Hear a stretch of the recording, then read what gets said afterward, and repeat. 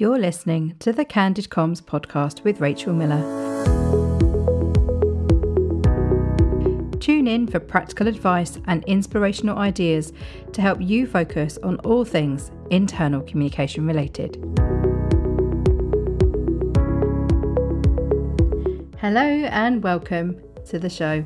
On today's episode, we are focusing on how to create an effective intranet. And as ever, you will leave with one thing to know, one thing to do, and one thing to think about. Let's dive in.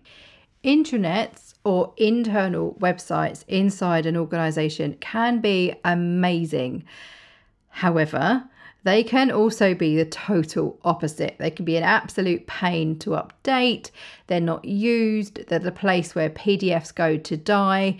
And there's a really awful experience happening inside organizations. So we don't want that to be the case for you. So the purpose of this episode is I'm going to share some advice and guidance with you from my experience working in internal communication and what I see and observe when it comes to intranets. So one thing I want you to know is why your intranet exists, or if you're putting a business case together now to have an intranet, why? What is the purpose of that website? Is it a single source of truth for your organization where your people are scrabbling around, wasting so much time searching for the final versions of documents or the final policies in which to decide how to take their annual leave, or they're trying to find out what the latest share price is or the latest customer pricing structure is for selling your products and services? They're spending a lot of time searching for information to help them do their job. Or maybe they're trying to find each other. Maybe you're a smaller organization that is scaling up and scaling fast, and your people don't know who each other are anymore, and they don't know where to go to get credible, accurate, reliable information to help them do their job. That's the purpose of an intranet. And more often than not, I find it's creating a source of truth for the organization. This is who we are. This is how we work. These are our people. These are our products. These are our prices, etc. So you need to know that for your organization. Why does your intranet exist? What's the purpose? Or if you're trying to plan one for the future, why? What's the point? Also think about the business problems that you're hoping that that website will solve or go some way to solving. Now, if you're planning out your channels, and if you listen to episode 8 in season 1 of the Candid Comms podcast, it will help you know how to plan out internal communication channels, and in particular, how to use a channels matrix. One of the columns of my channels matrix is purpose. You need to be able to articulate, why does every individual channel or mechanism of communication exist? Intranets in particular have the potential to be a huge investment in terms of time, in terms of money, in terms of resources. So if you're putting all of that effort and energy in, it's important that it not only works well individually as a standalone channel, but it also works well cohesively with the rest of your channels. So what I want you to know, and I want you to be able to write down, is the purpose of your intranet. And then that's how you talk about it. When you have an induction, for example, when new people join the organization, how do you introduce them to the intranet? What do you say it's for? This is where the purpose comes in. So it's pretty short and sweet, really. But so many times, comms friends, that is missing. And I find, particularly if I'm auditing an organization or my team are auditing an organization, and maybe we're doing a channels review or a desk review, as we call it, where from our desks, we review an organization's channels. So we perhaps have access to the intranet, or the comms team will screen share and show us around their intranet. And one of the questions that we normally ask is, why does it exist? What's the purpose? What's the point of you having an intranet? Because we're curious about that answer. We want to understand, how well does it fit in with the other methods and mechanisms of internal communication inside the organization? Something I want you to do is to do your research. So if you're curious about intranets, you want to know what other people are doing, there are so many examples online where people are sharing screen grabs on Pinterest, for example, where there are so many intranet vendor companies out there who are trying to encourage you to sign up to their intranets, where lots of those sorts of websites have different screen grabs of intranets so you can see behind the scenes of what people are doing. Now, we're very fortunate here at All Things IC because my husband, John, is an independent Office 365 entrepreneur. He runs his own business and is a consultant, and therefore he creates beautiful intranets. He's created one for us here at All Things IC, which we launched internally in 2022. A source of huge joy for me to have my very own intranet after working with so many other people's for many, many years. So I get to talk about intranets all the time at home, where John will always give me advice and guidance when we're looking at our clients' intranets. And he very often creates beautiful intranets for clients too, where you need a really good relationship with IT. So part of you doing your research in-house is having that good relationship with your IT department. You need to know whether they're on the Google Suite or whether they're 365 and SharePoint, whatever they're interested in and whatever their agreements are internally. You need to know that because that impacts the tools you have at your disposal as an internal communicator. So part of your doing your research is what are other people doing externally? What are other organizations doing? Maybe looking at award entries. Who's winning intranet awards, for example. Can you get in touch with them? Have a conversation. I've got blog posts on allthingsoc.com/blog where organizations have shown their intranet and talked about it, from what to call an intranet, how to name it, should you name it, what are the things you should think about, to sharing what their intranet looks like and the processes that they've went through to get the site ready for launch. So there's all sorts of resources there. I'll include some in the show notes at allthingsic.com/podcast and the show notes for this episode. So that research is twofold. It's not only looking at what are other people doing externally and having a sense of what good looks like for other organizations, but having a really good quality conversation with your IT colleagues to understand what are their plans. Are you following the Microsoft roadmap? Are they going to be suddenly launching new things and launching new products and services that are tied into Office 365, for example?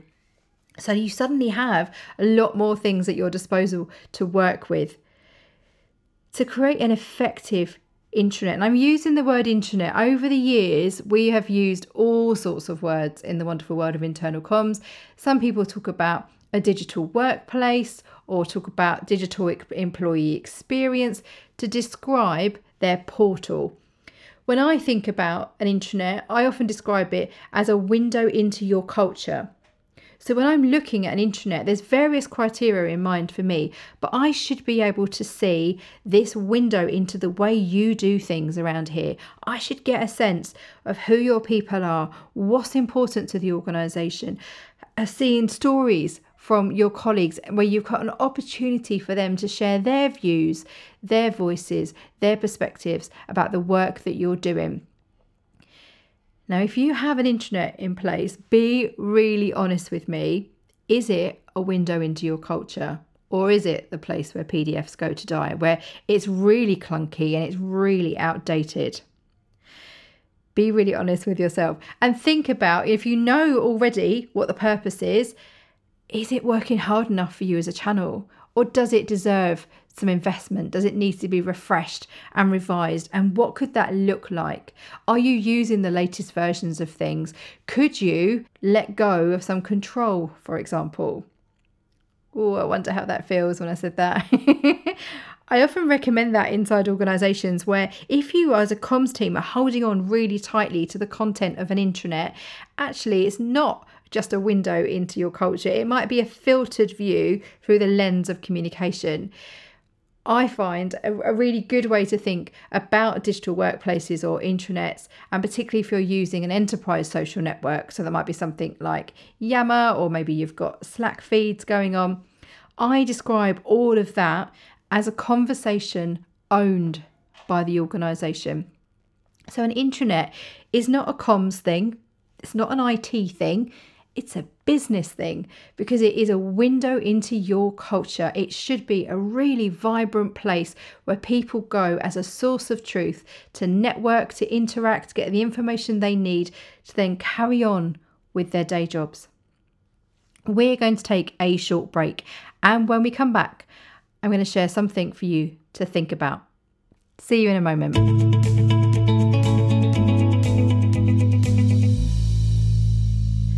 Would you like to learn more about internal communication, and would you like to study it at your own pace? If so, I've got the answer. Head over to the All Things IC online masterclasses. There is a whole range of courses for you to choose from how to be an internal communicator, to how to write an internal communication strategy, how to write a 90-day plan, how to be a strategic internal communicator, and even how to be a comms consultant. And because you are a listener of the Candid Comms podcast, you can save 10%. So head over to allthingsic.thinkific.com to explore all the options that are available to you.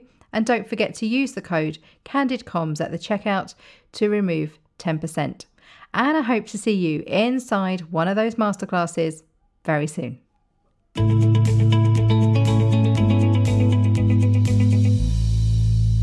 Welcome back. In the final part of today's episode, I'm going to share something for you to think about. And what I want you to think about when you're trying to create an effective intranet is I want you to think about involving your colleagues, involving your employees. Let me tell you what I mean.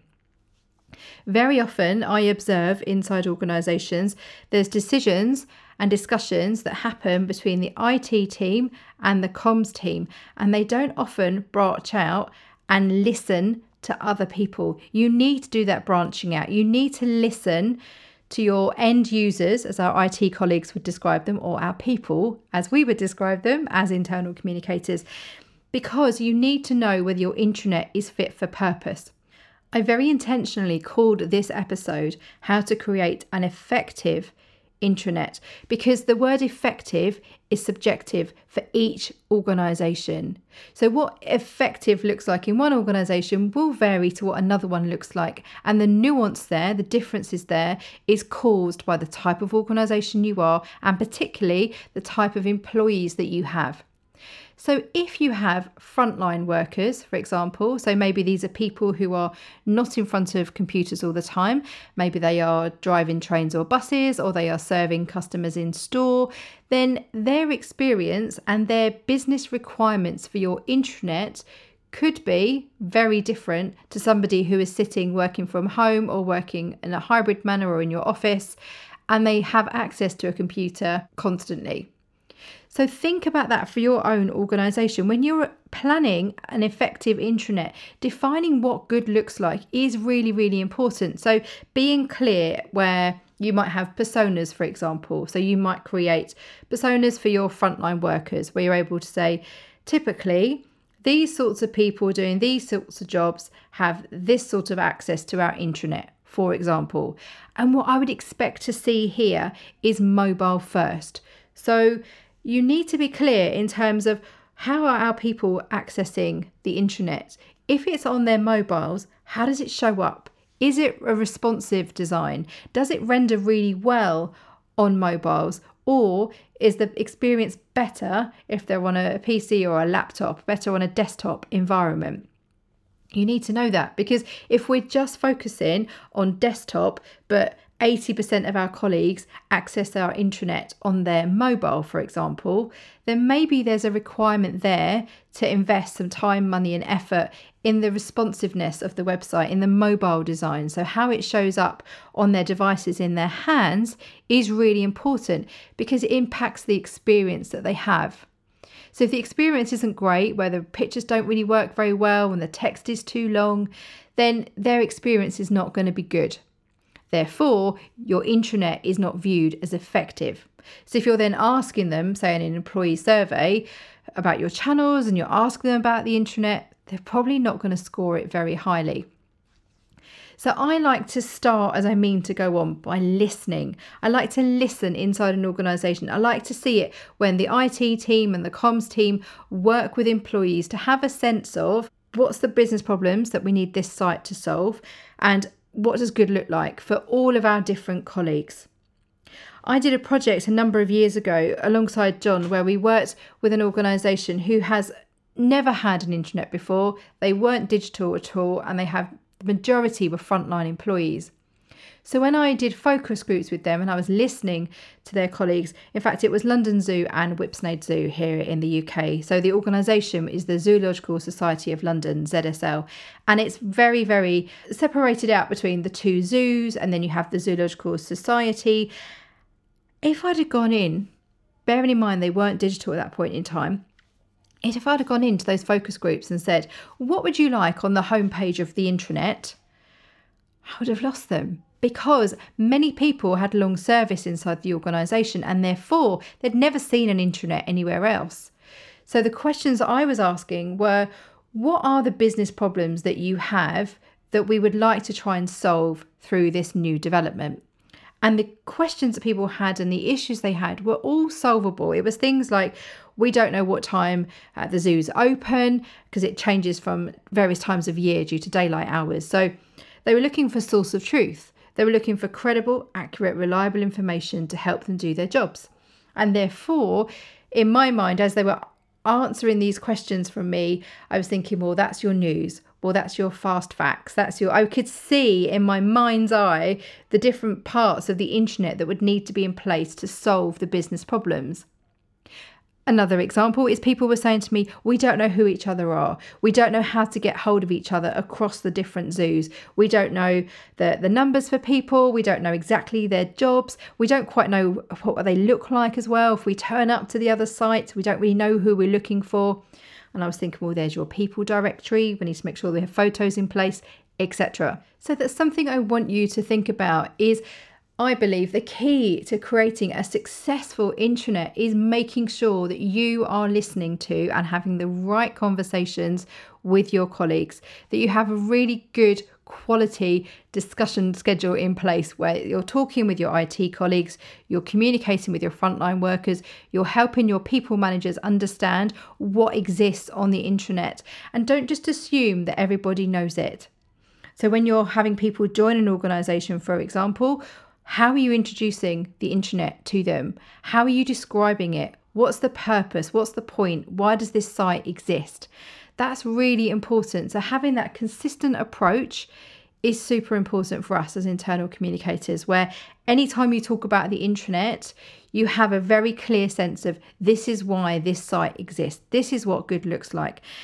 And it may be that involving your colleagues extends out to having comms champions or intranet champions. It doesn't really matter. It will vary inside organisations. It doesn't matter what you call them or how often you listen to colleagues.